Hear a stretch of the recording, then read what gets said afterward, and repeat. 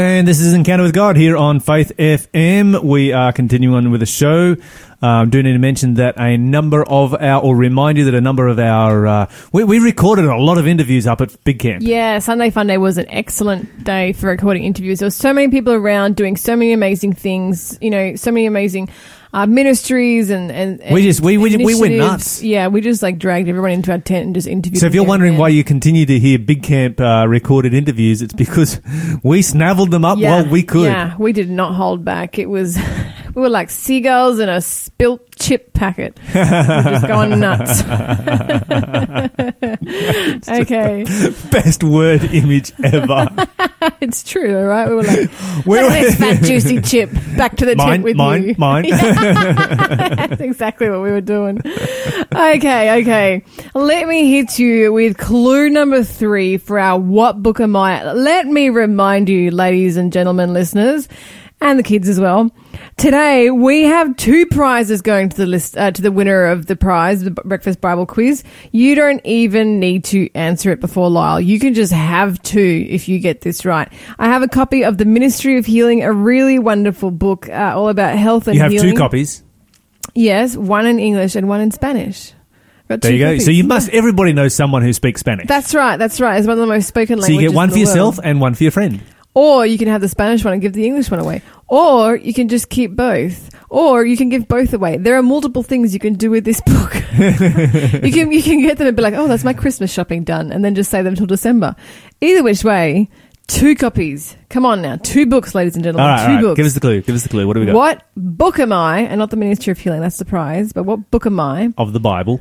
Of the Bible. What book of the Bible? With 1,151 verses, I am the longest book in the New Testament. 1,151 verses, the longest book in the New Testament. I've been seeing some phone calls come through, but nobody's actually managed to grab this one yet. So. Give us a call if you think you know the answer. 1-800-FAITH-FM. It's 1-800-324-843. You can text if you prefer 0491 064669, and we'll send you the prize if you're right. We'll send you both the prizes. And of course, don't forget, if you are travelling through an area where you have a bit of a weak signal, you'd like to get a stronger signal, then the solution is easy. You need to do what everybody else is doing and listen to Faith FM radio on your phone. Run it through your car stereo, and problem solved right there. That's right. You can do it with an aux cord. You can do it on a tape player. It's true. Yeah. Yeah. Just get a tape player insert, plug it into your phone, you're up and running. Yep. Piece of cake. And you'll get perfect signal everywhere. You'll never drive away from the signal. You'll never get into that really amazing Bible study halfway through it and then... That's true. It disappears. Very easy. Easy peasy lemon squeezy. That's right. Absolutely. Okay, so our Bible study today continues with cycles of life, and we've been particularly been looking at the different stages of life and relationships, and we looked at death and loneliness yesterday. We looked at when a marriage ends. We looked at the unmarried life, and today we are looking at being spiritually single. Ooh, this is interesting. I don't even know what that means. I was going to ask you, do you know what that means? I did not know what that meant before I went through. But you are not spiritually single according to the definition we are given here. Oh, I think I understand what you mean, but go on. All right, so let me read a little story here just to introduce what this is actually talking about. Story. A young woman named Natalie had been married for 7 years when, at the invitation of a friend, she attended an evangelistic series at a church. Convicted by what she learned, she surrendered her heart to Christ and had a new birth experience. Despite the strenuous objections of her husband, parents, in-laws, even her next-door neighbour, Natalie joined the church. She also adjusted her lifestyle to every degree possible to her newfound faith. As one could imagine, she faced a great deal of pushback. What made it especially hard was her husband, who argued from his point of view. This is not what I signed up for when we got married. You are a whole new person. I want the old one back. For years now, she has been struggling to live a life of faith. Though married, she is what we would call spiritually single. In other words, she's a married person whose partner is not with her in her spiritual journey. Okay, so that's totally not what I thought it would mean, but I have actually experienced that. So, yeah. Right. And it's heartbreaking. In fact, those words that you read out, and that was like a flashback of my ex-boyfriend. telling me that he didn't like who I'd become when I was trying to become a Christian, and that he didn't want to see this person. He wanted the old Monica back. And that was really heartbreaking for me. Yeah, that's tough. And it was one of the contributing factors as to why we broke up, by the grace of God, because it was was becoming an unequally yoked relationship, and I would have had to leave it behind anyway to follow God. But yeah, I know exactly what that feels like, and it is really, really hard. And I guess the advantage, if you can call it an advantage, was that you weren't married at the time. You didn't have a family, you didn't have children. Amen to all that. Because if you then had to live your life with that, how would you have coped? Yeah, really, really not well. I mean, there was the opportunity to have gone down that path. He did ask, and I hadn't really responded seriously. But I look back now, and even though it was heartbreak at the time, I'm so grateful to God that it did end, and I was able to continue a relationship with God instead of a relationship with this guy. So, yeah. My heart goes out to people who have had that experience. Although at the same time, people who sometimes sign up for that experience, it's like, what were you thinking?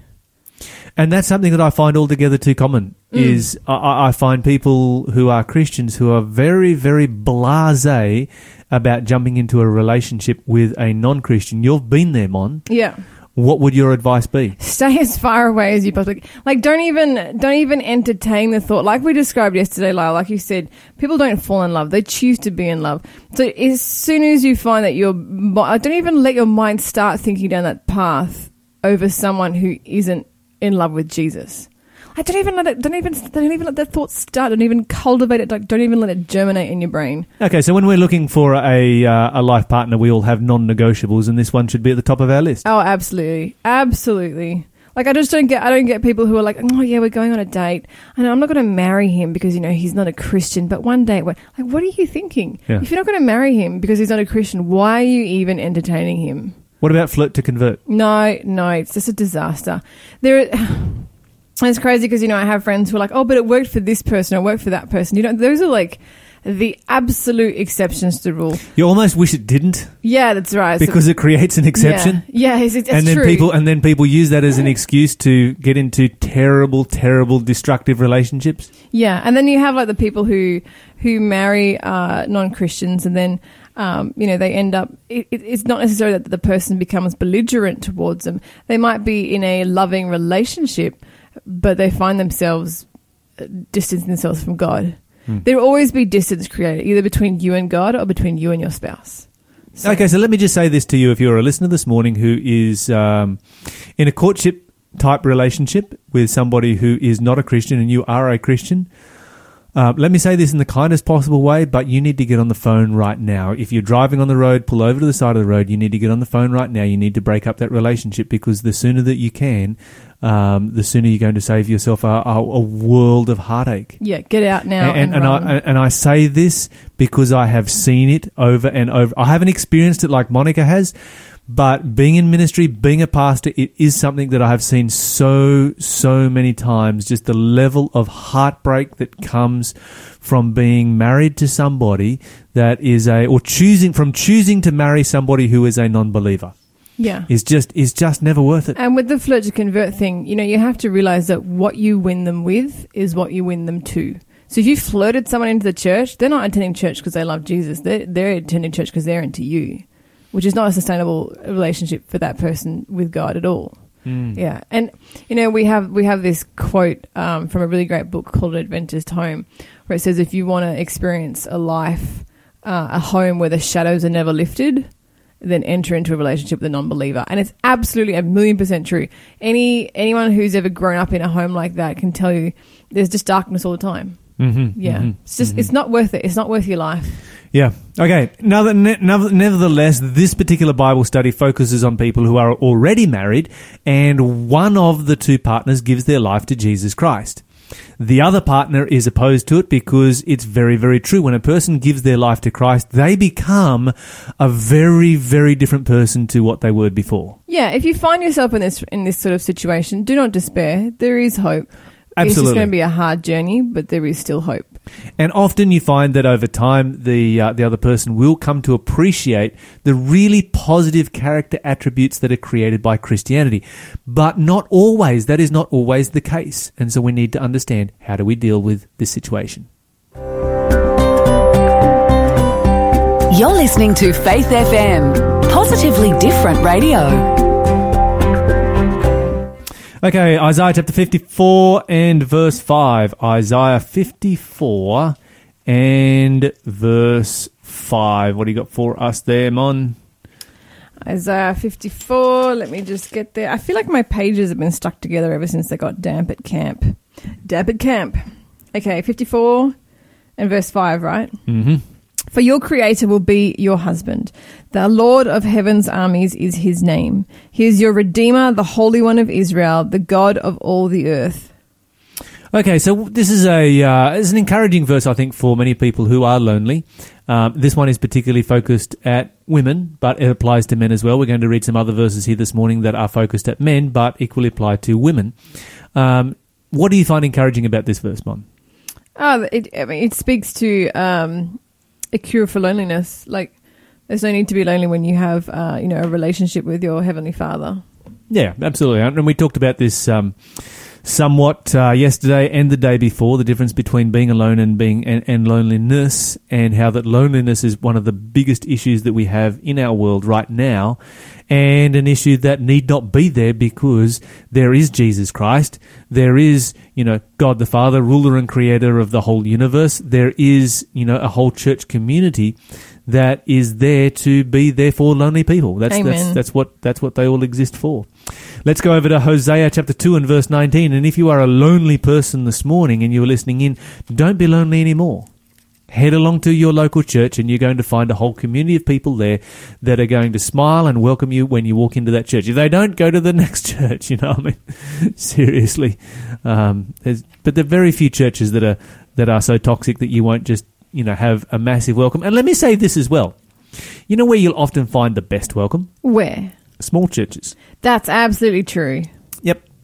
Some people think, if I go to the biggest church, it's going to have the most amount of friends. You know what? I've pastored big churches, I've pastored small churches, and I often find the small churches are the ones where you can never be missed. That's it. I 100% agree with you. I had a lady working for me when I worked at the Discovery Centre, and she'd been attending a very large church, our church of, over 1,000 members, and she'd been attending that church for 14 years, and one day the greeter at the door welcomed her and asked her whether she was visiting for the first time. Ooh. 14 years. 14 years. Yes. That's not great. No. That's not great. That's pretty sad. Okay, so Hosea chapter 2, and why don't you read for us verse 19 and 20, please, Mon. Hosea chapter 2. Do you know, I almost said to you, I think I'm going to find it. You have to read it, but I found it in the nick of time. 19 and 20 says, I will make you my wife forever, showing you righteousness and justice, unfailing love and compassion. I will be faithful to you and make you mine, and you will finally know me as the Lord. Okay, and this is, in the context of the story of Hosea. Now, Hosea was married to a wife who was very unfaithful to him. It's a terrible story. It's heartbreaking. It's a heartbreaking story. It's a heartbreaking story of human brokenness. Yeah. To summarize the story, basically what happened was that Hosea had been appointed a prophet by God to the northern nation of Israel that was in terrible, terrible apostasy from God. And having been appointed there, he heads off to his new ministry. And when he arrives there, God tells him, okay, I want you to go and to marry Gomer, who is a prostitute. But not only is she just a prostitute, but that she is the daughter of a prostitute. Which makes it worse. Which makes it worse because you've got generational abuse. You've got, particularly in those days, you've got, Gomer growing up in the brothel, probably being abused from her childhood. We could say confidently, I believe, definitely abused from her childhood. Never experiencing true love or intimacy, never having a father, never knowing who her father is. None of these, she would have been an incredibly broken person. Yeah. Never understanding what real love and intimacy is all about, but always longing for it because every human being is always longing for that kind of thing. And she gets this opportunity. It's the break of a lifetime because, prostitutes were the untouchable. They were the ones who could never be married in that culture. and could never have security, could never have love, could never experience any of the things that every little girl looks forward to one day in their life. And suddenly she has this opportunity. You know, she has a marriage proposal. And not only is it just a marriage proposal, it's a really decent one from a really decent guy. It's like life-changing opportunity for her. This is the break of a lifetime. And you would expect that somebody would grab that opportunity and never, ever let go of it. But I think we sometimes underestimate just how much sin breaks and destroys a person, and abuse. How it just, you know, it sets a pattern. It sets a pattern, and now she's in an environment where, you know, the entire nation is suddenly looking at her. She is the pastor's wife. She is the gossip of the entire nation. Everybody's looking at her. Everybody's talking about how that, you know, she's a prostitute and she's married to the prophet. And that would have been incredibly uncomfortable. Yeah. And you can see what happens is, if you read down through the story, she starts to fall apart. She starts to go back to her old ways. She starts to have affairs, and then she just goes back to prostitution again. And you can understand that, you know, having grown up with it, it would almost be a normal space. Absolutely. She's doing what she knows. It would be a way of avoiding the incredible discomfort of being the gossip of the entire nation. The discomfort of being seen by everybody and everybody, you know, because as a prostitute, it's like, oh yeah, she's the prostitute. But as the prostitute who is the pastor's wife, that's different. And that's a lot of pressure, and you can just see her, you read down through the story, the tragedy of the story, you see her bending under the pressure and listening to the lies of Satan. And this is really what, you know, I've seen over and over again, where Satan comes to a person and says, look, this is who you are. You're never going to be anything different from this. And when she falls and when she sins, the devil says exactly the same thing. Look, you just acted out who you are. Why are you trying to change? Why bother changing? You can't change. You have done this sin before. You're going to do this sin again. Don't bother. And eventually she just leaves Hosea. Leaves his 3 children. And lives a terrible life, really, until eventually in her old age she is sold as a slave, because, you know, prostitution, unfortunately, is a profession that does have a use-by date. Mm-hmm. That's the tragedy of it. She reaches that use-by date. That's her only option. She's got no aged care that's available to her. She's sold as a slave, and Hosea buys her back. And this is what we're reading about in these passages here. He does not buy her back to be her master. He buys her back and he says, you will be my wife. He restores her to the full position of, you know, being his wife. This was in a culture where, you know, death by stoning could take place for somebody who commits adultery. And he's like, no, you're going to be my wife. You're never going to leave. You're never going to, you know, and I am going to, you know, and he talks about how he wants to take her on a wilderness retreat, and he wants to woo her and to love her, you know, and she finds redemption through Hosea at the end of her life. And it was a lifetime object lesson of Christ's redemption for us. And it tells us about the level of love that Jesus has for every one of us. We have treated Jesus so badly. In so many of the things that we have done, we have let him down, we have disappointed him, and yet he comes to us, and he comes with, you know, regardless of where we have been, how far we have fallen into sin, how much we have rejected him, how much we have broken his heart, he comes to us and he says, I'm going to buy you back. And it's not, you know, with, you know, barley and so forth, as Hosea did. Jesus bought us back with his own blood. That's the level of love that Jesus has for us. One more verse here, Mon. Psalm 72 and verse 12. Psalms 72 and verse 12. He will rescue the poor when they cry to him. He will help the oppressed who have no one to defend them. Okay. And I think this is, you know, we need to look for these kinds of verses of encouragement whenever we are feeling down, whenever we are feeling oppressed. You know, our faithfulness to God should be paramount above everything else.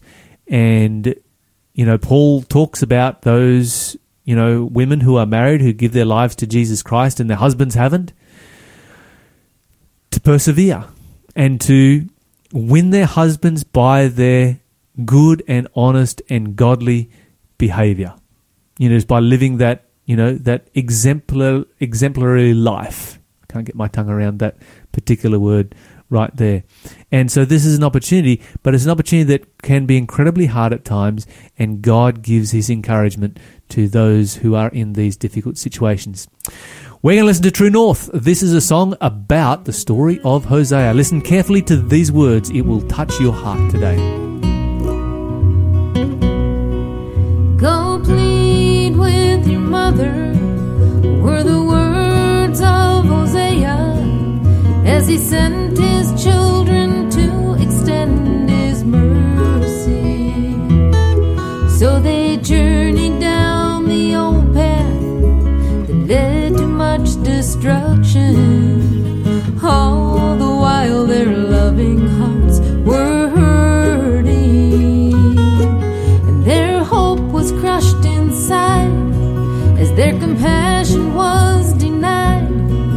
For the woman they so loved seemed like a stranger, heartbroken and alone. They took the long road home, for sin now reigned and hope seemed gone to change her.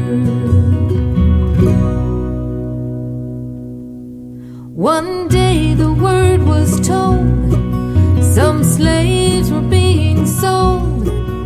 A restless love sent Hosea seeking. One by one they brought them in, so beaten down with sin.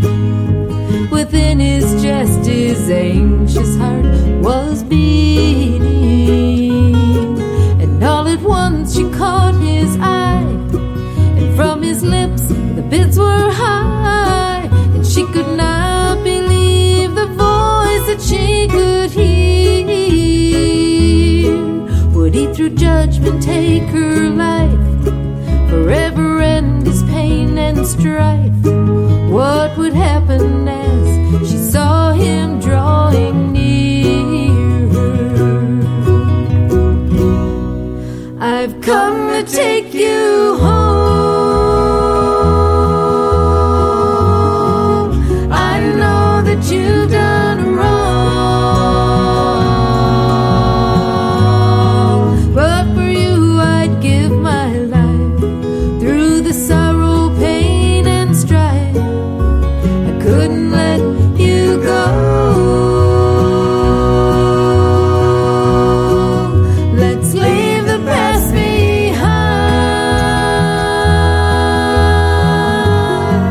Love conquers one more time. He took her hand and said, there's a new day just ahead. I've come to take you home.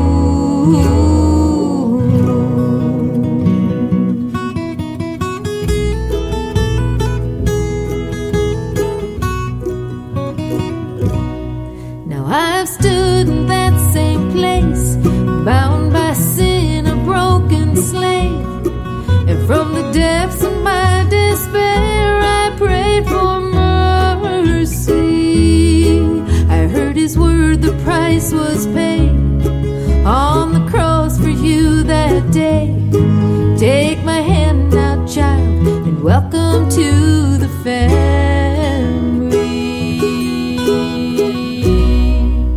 I've come to take you home. I know that you've done wrong, but for you I gave my life. Through the sorrow, pain, and strife, I couldn't let you go. Let's leave the past behind. Love conquers one more time. He took my hand and said, there's a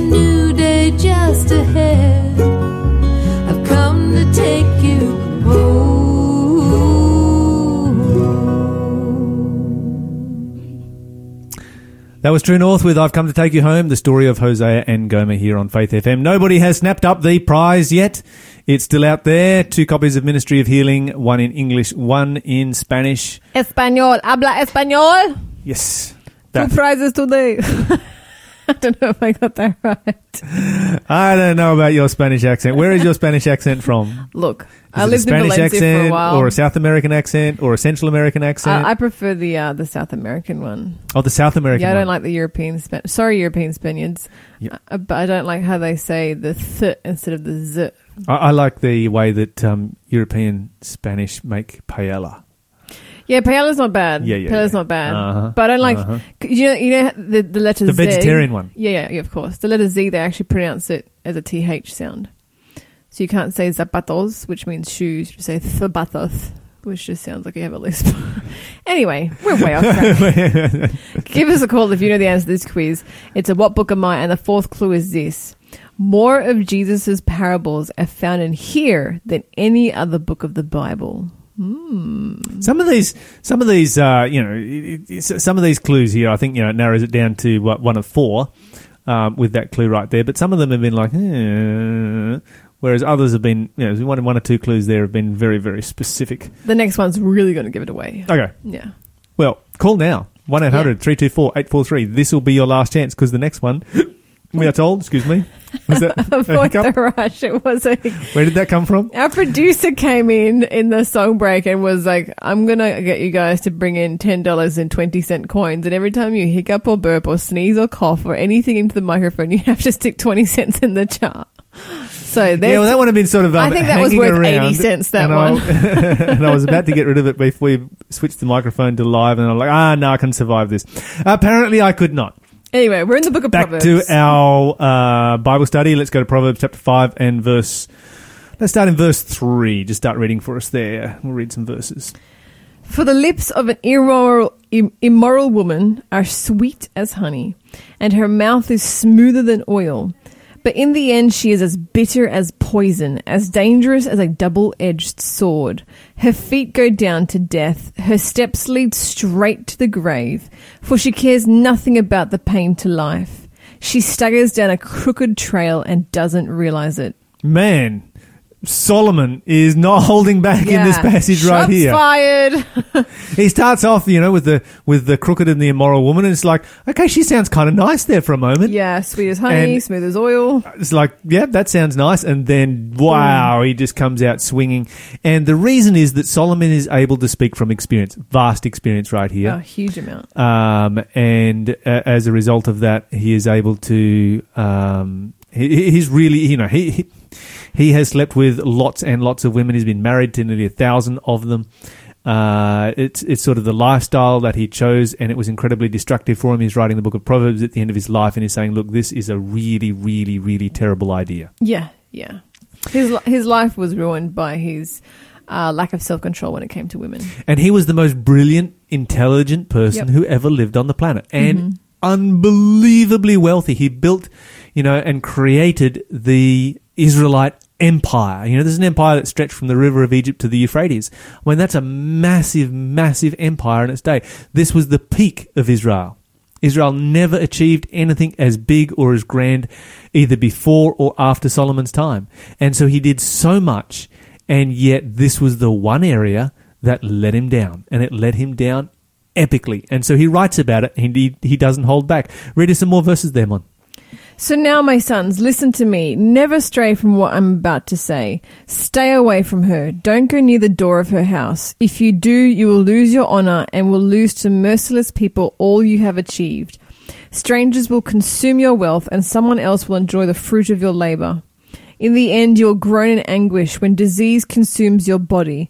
You will say, how I hated discipline. If only I had not ignored all the warnings. Oh, why didn't I listen to my teachers? Why didn't I pay attention to my instructors? I have come to the brink of utter ruin, and now I must face public disgrace. Wow.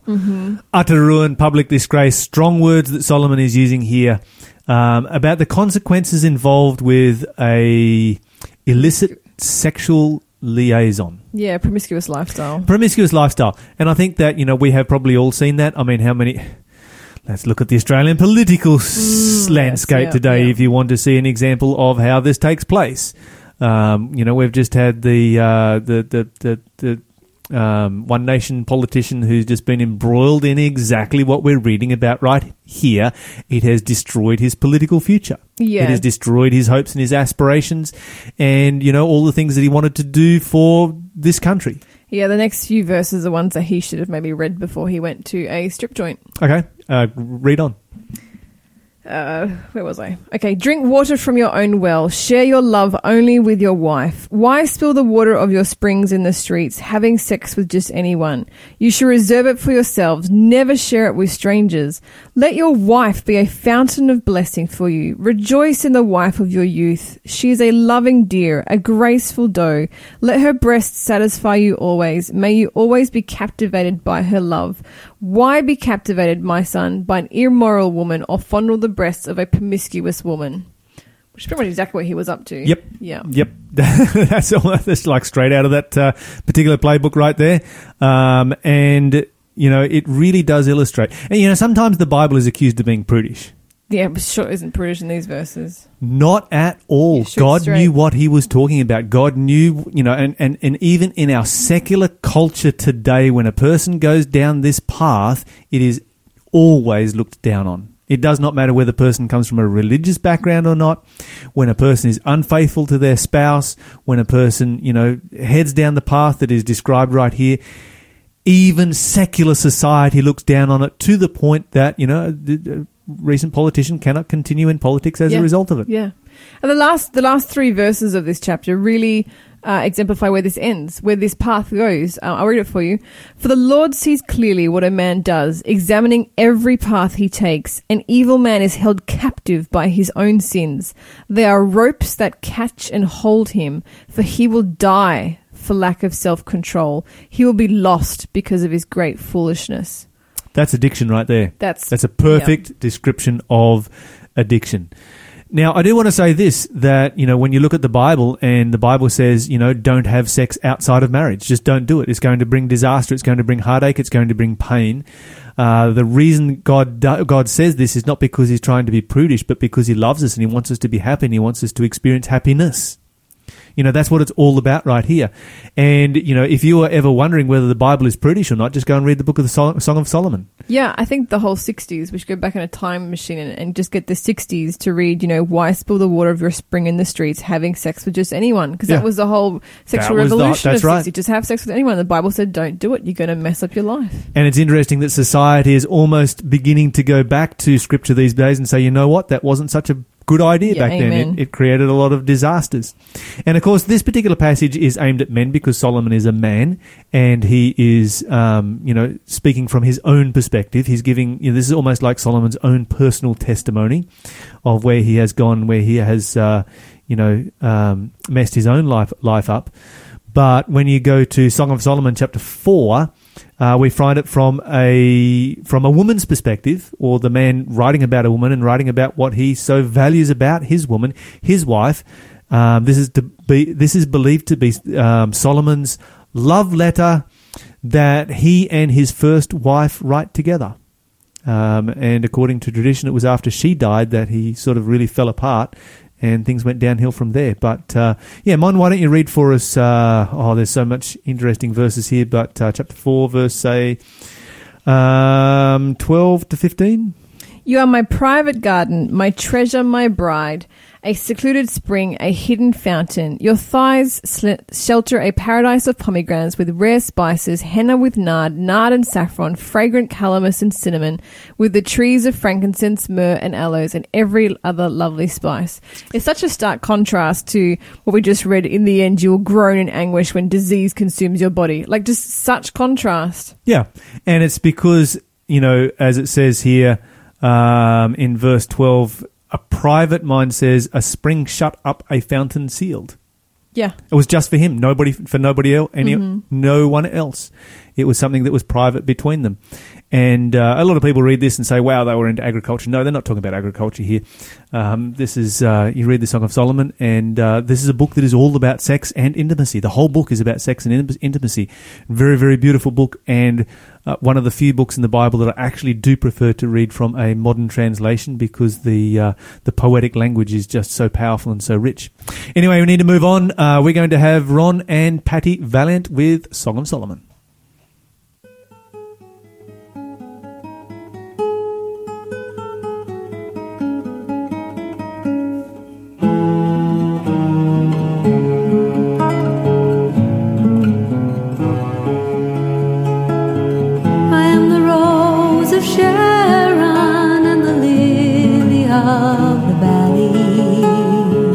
Rise up, my love, my fair one, and come away.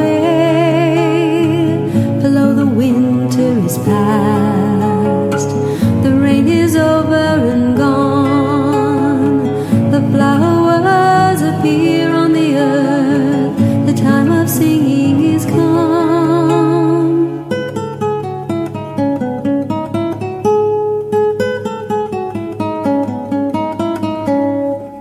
The fig tree putteth forth her green figs, and the vines with the tender grape. Arise, my love, my fair one, and come away. Oh, my dove that art in the clefts, in the secret places of the stairs, let me see thy countenance, let me hear thy voice, for sweet is thy voice.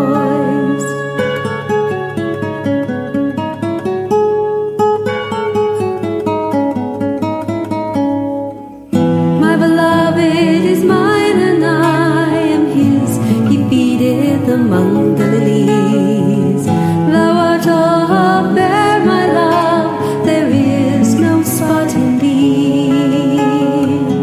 Who is she that looketh forth as the morning, fair as the moon, clear as the sun, terrible as an army with banners?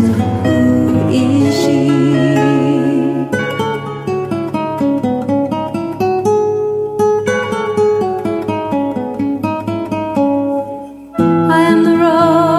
Sharon and the lily of the valley.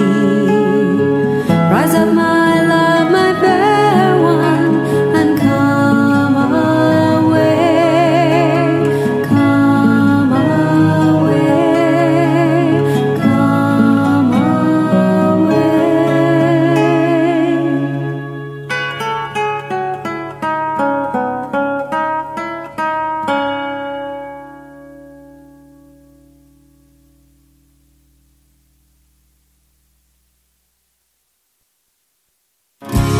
Hey, are you part of camping caravanning scene? Join Australia's largest annual national gathering of travellers and caravanners at the Stewart's Point Convention Centre this year, Stewart's Point, New South Wales. It's an amazing campground among the trees, Inspirational Christian speakers with incredible music and beautiful beaches. and a relaxing environment. Be part of the community and make friends for life. May 10 through 18. Stewart's Point Caravan and Convention Centre. Contact Debbie on 02 4994 3220 or simply email greynomads@adventist.org.au. You're listening to Faith FM, positively different radio.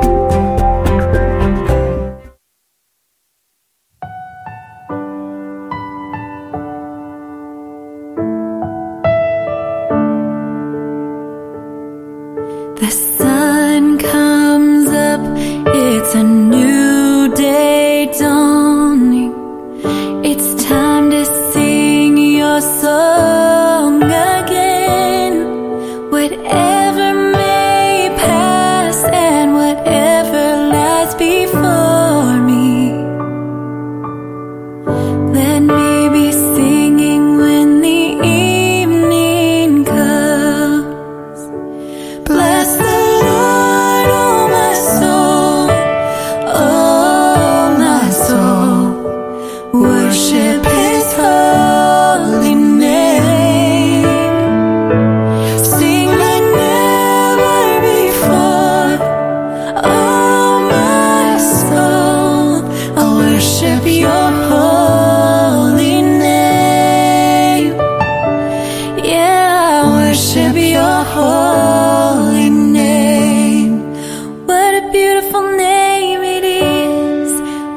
beautiful name it is, the name of Jesus Christ, my King. What a beautiful name it is, nothing compares to this. What a beautiful name it is, the name of Jesus. You have no rival, you have no equal, now and forever, God, you reign. For yours is the kingdom, yours is the glory, yours is the name above all names. Bless the Lord, oh my soul, oh my soul. Worship His holy name. What a beautiful name it is, what a beautiful name it is, the name of Jesus Christ, my King. Never before, oh my soul. Worship His holy name, the name of Jesus. Welcome back to Faith FM. I'm going to hit you with the clues again for this quiz, and then I'm going to give you a brand new one. What book am I? Number 1, there are more references to demons in this book than any other book in the Bible, total of 23 of them. This book was written after its author had investigated everything from the beginning. With 1,151 verses, I am the longest book in the New Testament. More of Jesus' parables are found here than in any other book. And our final clue, I am the third book of the New Testament. Okay, 1-800-324-843 is the number if you know the answer to that one. Give us a call. We've had a bunch of people trying to call up and been sort of heading different directions. But now I think you'll be able to get it kind of that's pretty easily. easy. So give us a call right now. It is time for Question of the Day, Lyle. It is And boy, indeed. oh boy, have I got a corker for you. We do indeed. I'm Okay. really pleased about the person who sent this question in. Great question. Listen up. How is it possible, if all the animals came out of Noah's Ark at the same location, that we have certain species, like the paslentate in the northern hemisphere and the marsupials in the southern hemisphere, and they're exclusive to their hemispheres? Yeah, really, really good question right there. You would think that if all of the animals originate in one place, then you're going to have an even spread of animals right the way around the world. So we Right. need to understand, how did animals spread around the world? Why do we have endemic species? A species that only exists in one particular location. Yeah, like how do the quokkas wind up just on Rottnest? That's right. Yeah. Absolutely. Okay, so what we're going to look at is, first we're going to look at 4 streams of evidence right here. And what you're going to find is that the flood model actually creates a better model for explaining what we see in the natural world right now than what an evolutionary model does. So the biggest problem with the evolutionary model is the big gaps that you have, where you have some species, in South America and the same species in Southeast Asia and none of them in between. Okay, so an evolutionary model has a problem with that because evolution says that each species evolved in its own location. And we have many, many examples that are similar to that. So the evolution model really, really struggles with explaining this kind of a situation. However, if you begin with all of the animals in one place, first of all, how do they spread around the world? And then secondly, why do you get species that are endemic to certain areas? The first thing we're going to talk about is log mats.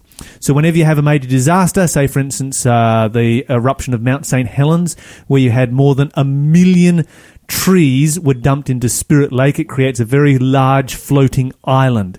And of course, this was a disaster for major proportions for us, but incredibly minute compared to the flood, where you've got continents being created, mountain ranges being created.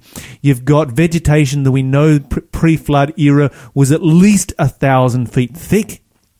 And so, that's 3-4 times taller than any of the trees that we have in our world right now. So you can imagine the enormous floating islands that this would have created. And of course, they would drift all around the world.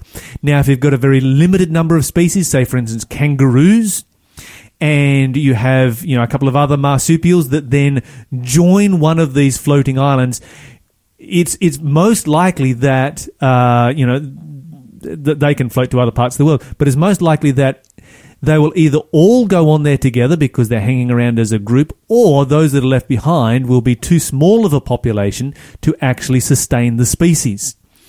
And so then, as they drift around the world, of course, that's going to create endemic species, because wherever they land is going to be a location where only that species exists because they came from such a small population coming from the ark.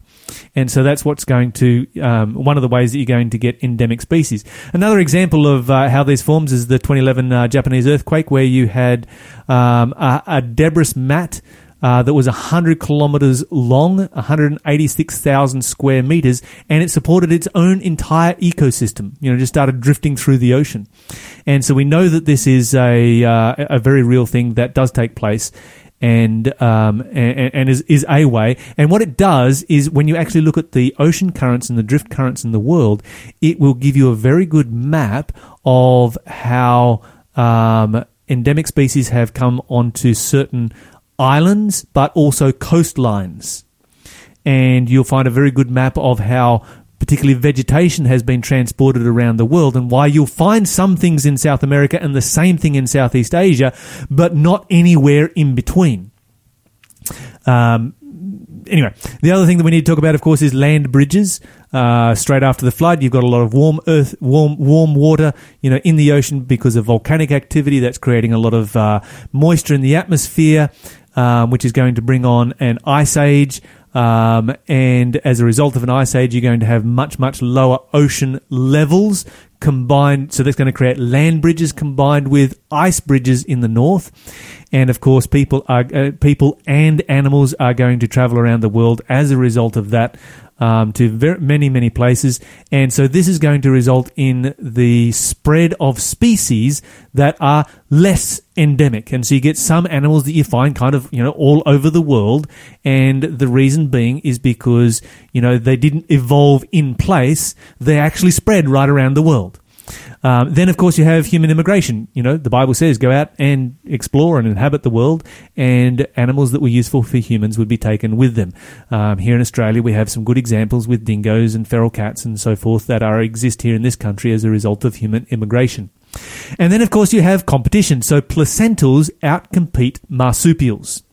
We know this because marsupials have only survived in areas where there are no major placental I've gone blank on the right word, but predators. I'm going to say violent animals, but predators. So you got no major. So we know that marsupials. We've found marsupials right across the world. You find marsupials, Asia, Africa, North America, South America, Europe. You find the remains, the skeletons, the fossils, etc., of marsupials right through these regions. We know that they were inhabited, but they were out-competed by placentals. But we don't have major placental predators here in Australia, so therefore the marsupials have survived and done exceptionally well. And so these are the 4 lines of evidence. Wish I had more time to go into it. Don't have more time. We are out of time. There's some great articles on this with Creation Science Ministries, where they go into great detail and they map it all out, and you can see how it all spread around the world. But 4 lines of evidence by which this kind of speciation can take place. Or spread of species, I should say. Give us a call if you have a question. 1-800-FAITH-FM. Sorry, I just coughed to the microphone again. Stay tuned for the giveaway right after this.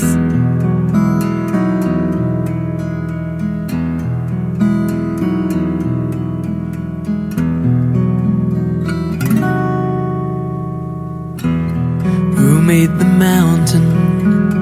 Who made the tree? Who made the river flow to the sea? And who hung the moon in the starry sky? somebody bigger than you and I, who makes the flowers bloom in the spring, who writes the song for the robin to sing, and who sends the rain when the earth is dry. Somebody bigger than you and I. He lights the way when the road is long. He keeps you company, and with his love to guide you, he walks beside you, just like he walks with me. When I am weary, filled with despair, who gives me courage to go on from there, and who gives me faith that will never die. Somebody bigger than you and I.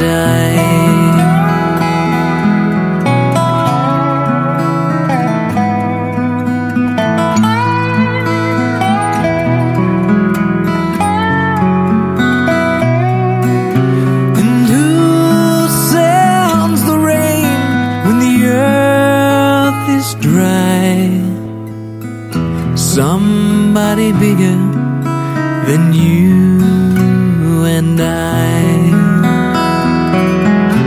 and who gives me faith that will never die. Somebody bigger than you and I.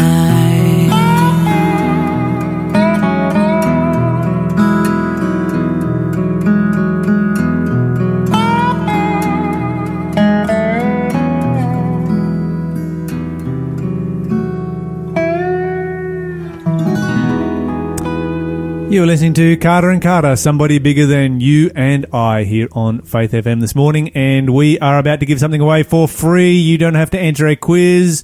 Mon has had you all confused this morning, but this is for free. Desire Just of be the Ages. first person to call through. 1-800-FAITH-FM, 1-800-324-843. I decided to give away today a copy of a beautiful book called The Desire of Ages, God's Greatest Gift. We've been talking a little bit about, loneliness, relationships, marriage, sex. This book, The Desire of Ages, is exactly what we all deeply crave, deep in our hearts. And this book will point you in the direction of what can fulfill that, and can just be a source of inspiration, enlightenment, just a satisfying life that you can lead no matter what situation you're placed in. It will lead you to Jesus Christ, who will truly fill that God-shaped hole that is in every person's life. And if you can feel that there is something missing from your life, that there is a hole in your life somewhere, then you can try and fill that with anything you want, but only Jesus can fill that hole. And this book is all about Jesus. Amen. Give us a call now. 1-800-FAITH-FM is the number. Get your copy of The Desire of Ages by E.G. White, God's Greatest Gift. Considered to be the greatest book ever written on the life of Christ by the Library of Congress in the United States. The Desire of Ages. And of course, don't forget, if you'd like to know more about the Bible, then we have some amazing Bible studies. In fact, we have a whole Bible study series just on the life and parables of Jesus that you can do. And just give us a call on our number, 1-800-324-843. We will get you in touch with the Discovery Centre, where you can do any number of a whole bunch of different Bible courses, get a certificate for it at the end. You're listening to Faith FM.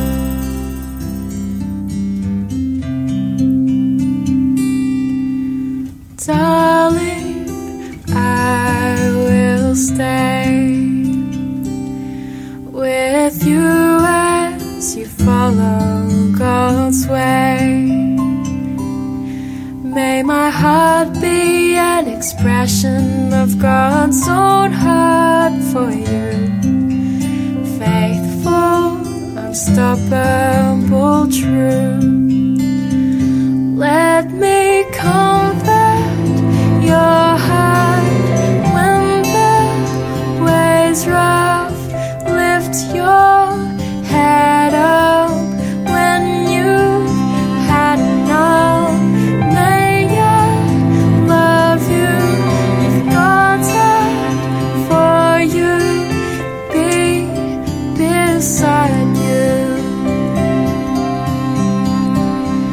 My love, let us not forget.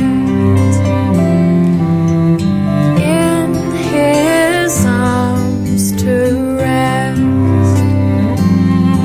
This battle is not ours but the Lord's. May we trust Him to lead us all through.